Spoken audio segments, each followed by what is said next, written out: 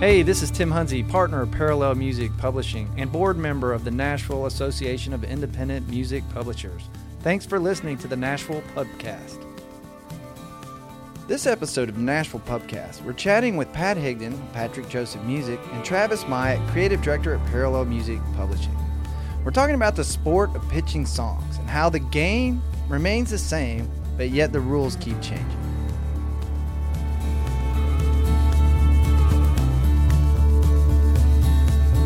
I think this is going to be a great conversation of really looking at for fun, just looking back and looking forward and looking at now and how, as I mentioned a little earlier off record here, that I think it's the game really hasn't changed, but man, the rules do and the players do, and the town's obviously transitioning a little bit, even just geographically a lot. So that would be interesting, man. So, Pat, when you first started coming to town, and it's probably stayed that way for a bit, like the technologies in the industry was kind of the same, although you mentioned, like, what years was it when all the mergers started happening? Because I believe that was the biggest first transition. The first mergers I remember were, as I said, about 83, 84, somewhere in there, were the first time I remember the companies folding together. And there may have been others before that, but that was where I really first started noticing it changed the culture and the climate a little bit. As a whole, you touched on it in your bio, but were the companies, even the majors, relatively small before the mergers started happening? They were. I mean, at the point in time when I was working at MCA Music, the corporate companies were Screen Gems, they were MCA, there was Chappell, there was Warner Brothers Music. There were maybe a few others. Pier was here, but most of those companies were pretty small operations. They weren't very big as far as number of employees, nor were they very big as far as number of writers. And they were pretty much writer-friendly shops. They weren't really built around big business or anything like that. They were really very writer-friendly shops. In that day, what was like a typical day like? How much, what did you spend your days doing? And I know that, I'll jokingly say, there was still, everything was real time, which for you kids out there that don't understand, like anytime you made copies, everything was in real time. If you played a song, you had to master up your reel-to-reel stuff. It took a lot longer to do meetings than it does. You got through fewer songs.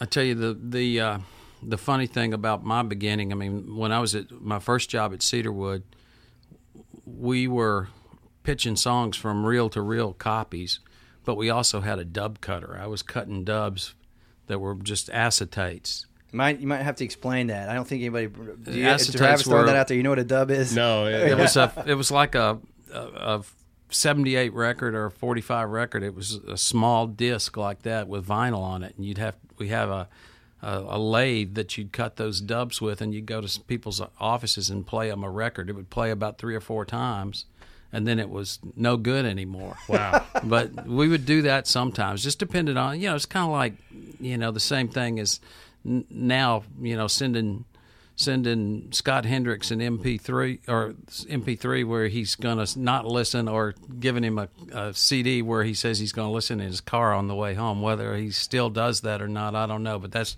sort of the same thing. We had some producers that had a reel-to-reel player in their office, and some that didn't, just had a turntable in their office, and you had to kind of cater to that, Yeah, I remember. Technologies at the era, I came at the tail end of the reel-to-reels and transferring those. It was going DAT and cassette, man. Some guys wanted to play on DAT because it sounded so much better. And I honestly feel like I came in at the tail end of CDs, really. Mm-hmm. Being at Sony, we would burn a lot when I first got there, and then by the time I was leaving, it was all changing. Nobody really wanted the CD anymore. Just for trying to think back, when did you see the advent change quickly? It went from the reel-to-reels to the DATs to the cassettes, and then almost CD to hard drive. Like, man, that just seemed like that sounds about right. That sounds about right. I remember, golly, I'm trying to think here. I'm trying to put a mental flag out here and trying to remember what years things happened. But I remember having to transfer things from cassette and reel to to CD, you know, and that had to be in the 90s, you know, about 90 something. It took a long time. And Dad time too. I mean, we were transferring all of of those things, you know. Oh yeah. I just remember having anytime sessions came in, everything was in real time, so you had to listen to everything in real time. You couldn't cut it off, and even when people were listening to your cassettes you brought over, they had the high speed, like scrub through it, and the pitch meetings were a lot different pace. The worst thing I think back in those days was when you had, I mean, if you had a producer or an artist in your office, you had 2 reel-to-reels, and you had to be threading the next song while this one was playing and kind of waiting to figure out if they liked it or not. And if they didn't like it, you were trying to spin this one quick enough that you didn't lose your pace. You know, you didn't lose your flow with people, and you'd make up some story to fill the gap of time. But it was a little more, you know, loosey-goosey because you couldn't just go to the next song. You did have to be a little more of a people person to entertain while you pitched your tunes back in the. And even when I came in, I remember like there's gaps in time, so you had to feel them or sit there very awkwardly staring at one another.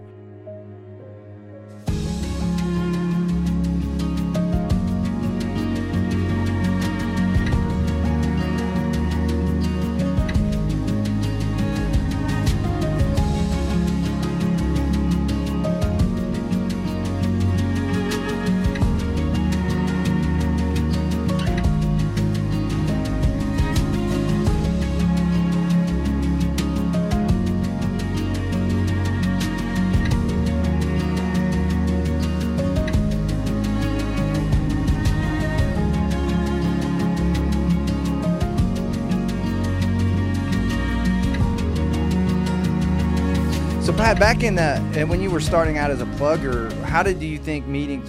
Who did you typically meet with? I assume kind of the same bevy of people. My first contacts with as a plugger when I first started were with producers that I'd developed a relationship with when I was an engineer in the studio. But after a while, it got, you know, where they developed a little bit of comfort with me bringing them songs and stuff. They were setting up appointments with me to play songs for their artist, and sometimes they were there, sometimes they weren't.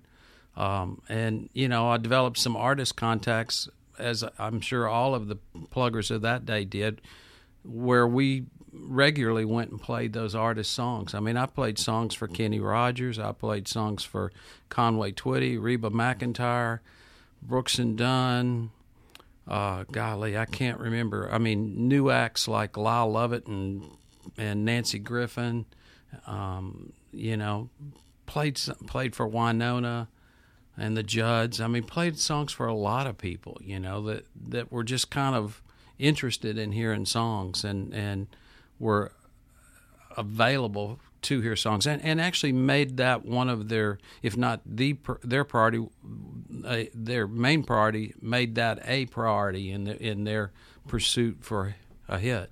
So jumping forward, Trav, who do you play most of your songs for today in today's market? Oh, my dog.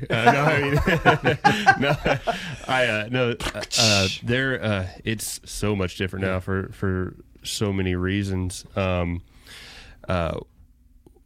Man, so we don't have nearly as many meetings now, and when you do go in to a meeting, it's almost more beneficial for you to go into it with the mindset of, because every time it seems like you get like a really great song or something like that, it's tied up somehow. Like it's on hold for somebody else already, or it's already written with another artist, so you don't know how it is. And so oftentimes your hands are kind of tied on your best stuff, but your writers will also have a much better chance of getting a cut, I think, if you can get them in the room with the artist, because everybody kind of wants to write it now.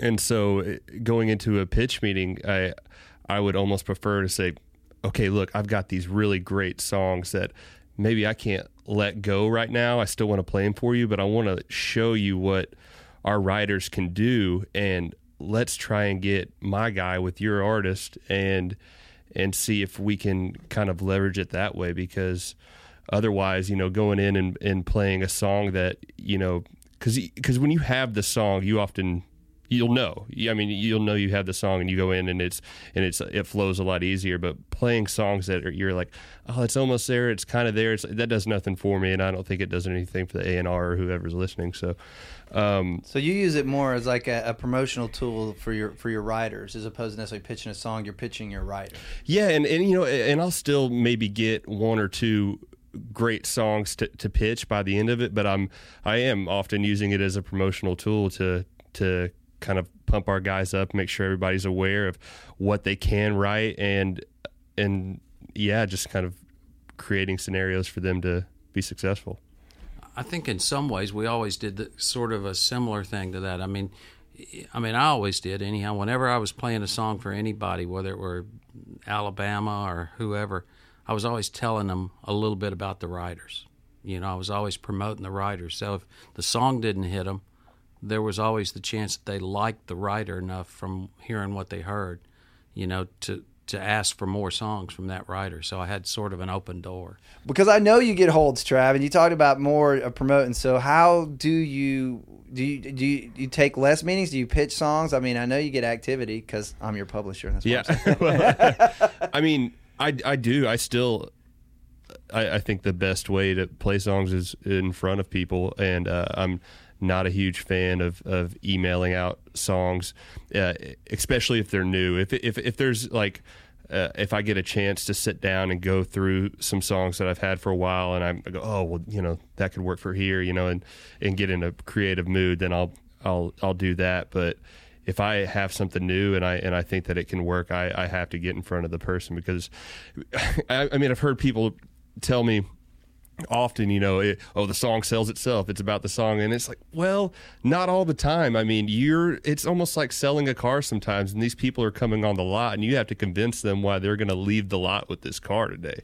There you go. That's a salesman I like. Yeah, that's it. I think that's the one thing people forget sometimes when they start, you know, working songs to people, is that they do have to be somewhat of a salesman, as you say. You know, they can't just let the fruit sort of present itself. You have to. No, you have to have this song. It's the best song you've ever heard for your artist at this moment, and you need it. Well, and I think the other thing people always have been looking for when you do that is they're looking for your belief and your enthusiasm, you know, to sort of convince them that there's something of substance in that song. The business kind of operates all the way around in that way. If they have to see belief somewhere, and it just kind of snowballs, I guess.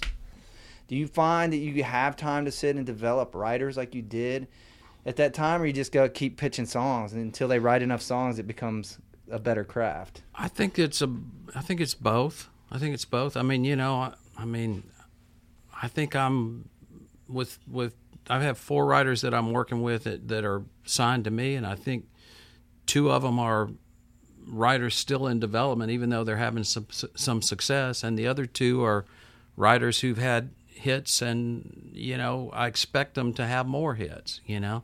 But I think you have to do both. I mean, I've never been one to not share an opinion with a writer. You know, I mean, if I hear a song, you know, good, bad, or indifferent, I'm going to tell them I love that, I hate that, I think you need to put more time into this one. I think this could be better musically. I think it could be better sonically, whatever, you know. I mean, and I do probably more of that. I've always done more of that with the younger writers, because I think they need to hear that. I think they need to know when they're on to things that are tweaking their publisher's ears, and if they're tweaking their publisher's ears, the publishers are going to be like you, Travis, and go out and convince somebody else to listen to it because you're excited about it. Absolutely. I get right in there with them if I can, and you know, if it where it's warranted, you know, and just try to help them, like make sure that they know what I'm getting good feedback on out there, and when they're really hitting the mark, and what they should aim for.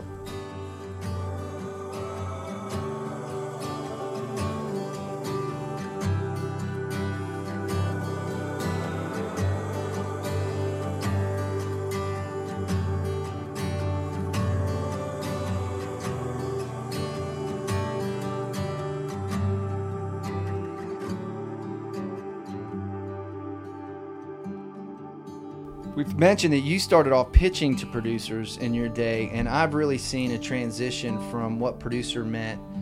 When you think of a producer from the era and time that you used to play songs for people, what would you define that as? Gosh, there were a couple of different sort of scenarios. You'd have those producers who were more musicians, and they, also had a kind of a mindset that they knew how to piece together an album or a group of songs that would give someone a distinctive style. And then you had those other types of people that were, kind of like looking to sprinkle fairy dust on top of something and make it happen. And they were kind of, less direction, but more, I've got the magic, I've got the magic song, I've got the magic formula for you as an artist or whatever. I call those cheerleaders. I think a lot of those are like the cheerleader producers. I think that's what they really were. Good in the room and controlling the environment. That's a good term. And I remember, for me, I think the guys you're like Tony Brown and those guys, and Stroud was a session drummer, and those guys had a good use of musicianship, and what the records those guys have created were really cool. But now, Trav, what do you think of when I say the word producer? Guy sitting in a room with a computer and yeah, it's definitely changed. I mean, that's undercutting it. There are definitely still people that go in and they'll cut records and curate the songs with the artist and everything. But it's a lot of it from my end is dictated from the track guys in the rooms. Creating this sound and then going, all right, here you go, take it from here. Having so many artists in development and coming in with track guys, and the track guys almost developing the sound for them, and then I know that's frustrating for a lot of track guys to actually be the ones just developing the sound and then them going on to a bigger producer, I mean, and you almost touched on it. I don't know if you did or not, but it's like, when a track guy does that initial track and somebody else takes his stems and builds out on it, it's like that's the same thing as in the old days where we had producer writers or musician producers that were developing the sound for somebody, and sometimes they would hand it off to somebody else, but sometimes they wouldn't. This was their deal. They get slated for the big project. Yeah, is what you're saying. I would say I remember the calls we'd get that were similar to, hey, can I get the stems? We get the call, hey, can I get the chart y'all did on that demo to see what y'all were playing on that? That was the one, because whoever did the chart was the one that created the sound. And so, or hey, who was the guitar player playing that lick? I need to ask them something, and they would play the lick again. This is what we dealt with. It's the same. Again, the game's the same. It's just the rules have changed. The players are a little bit different, but we've been dealing with that same.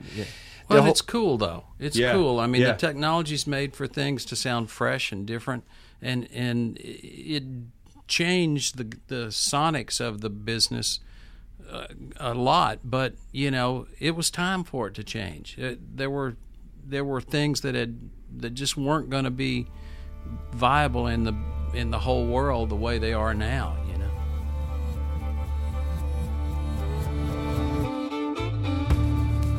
Thanks for listening to the Nashville AIMP Pubcast.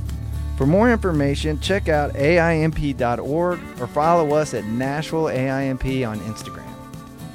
The Nashville AIMP would like to give a shout out to our sponsors, Jamber and Sound Exchange. Jamber wants to know if you're looking for an easier way to capture song splits at the point of creation and organizing your catalog. Jamber is our podcast sponsor, and they are offering listeners a first look at their songwriter and publisher apps that allows songwriters to collaborate when inspiration strikes.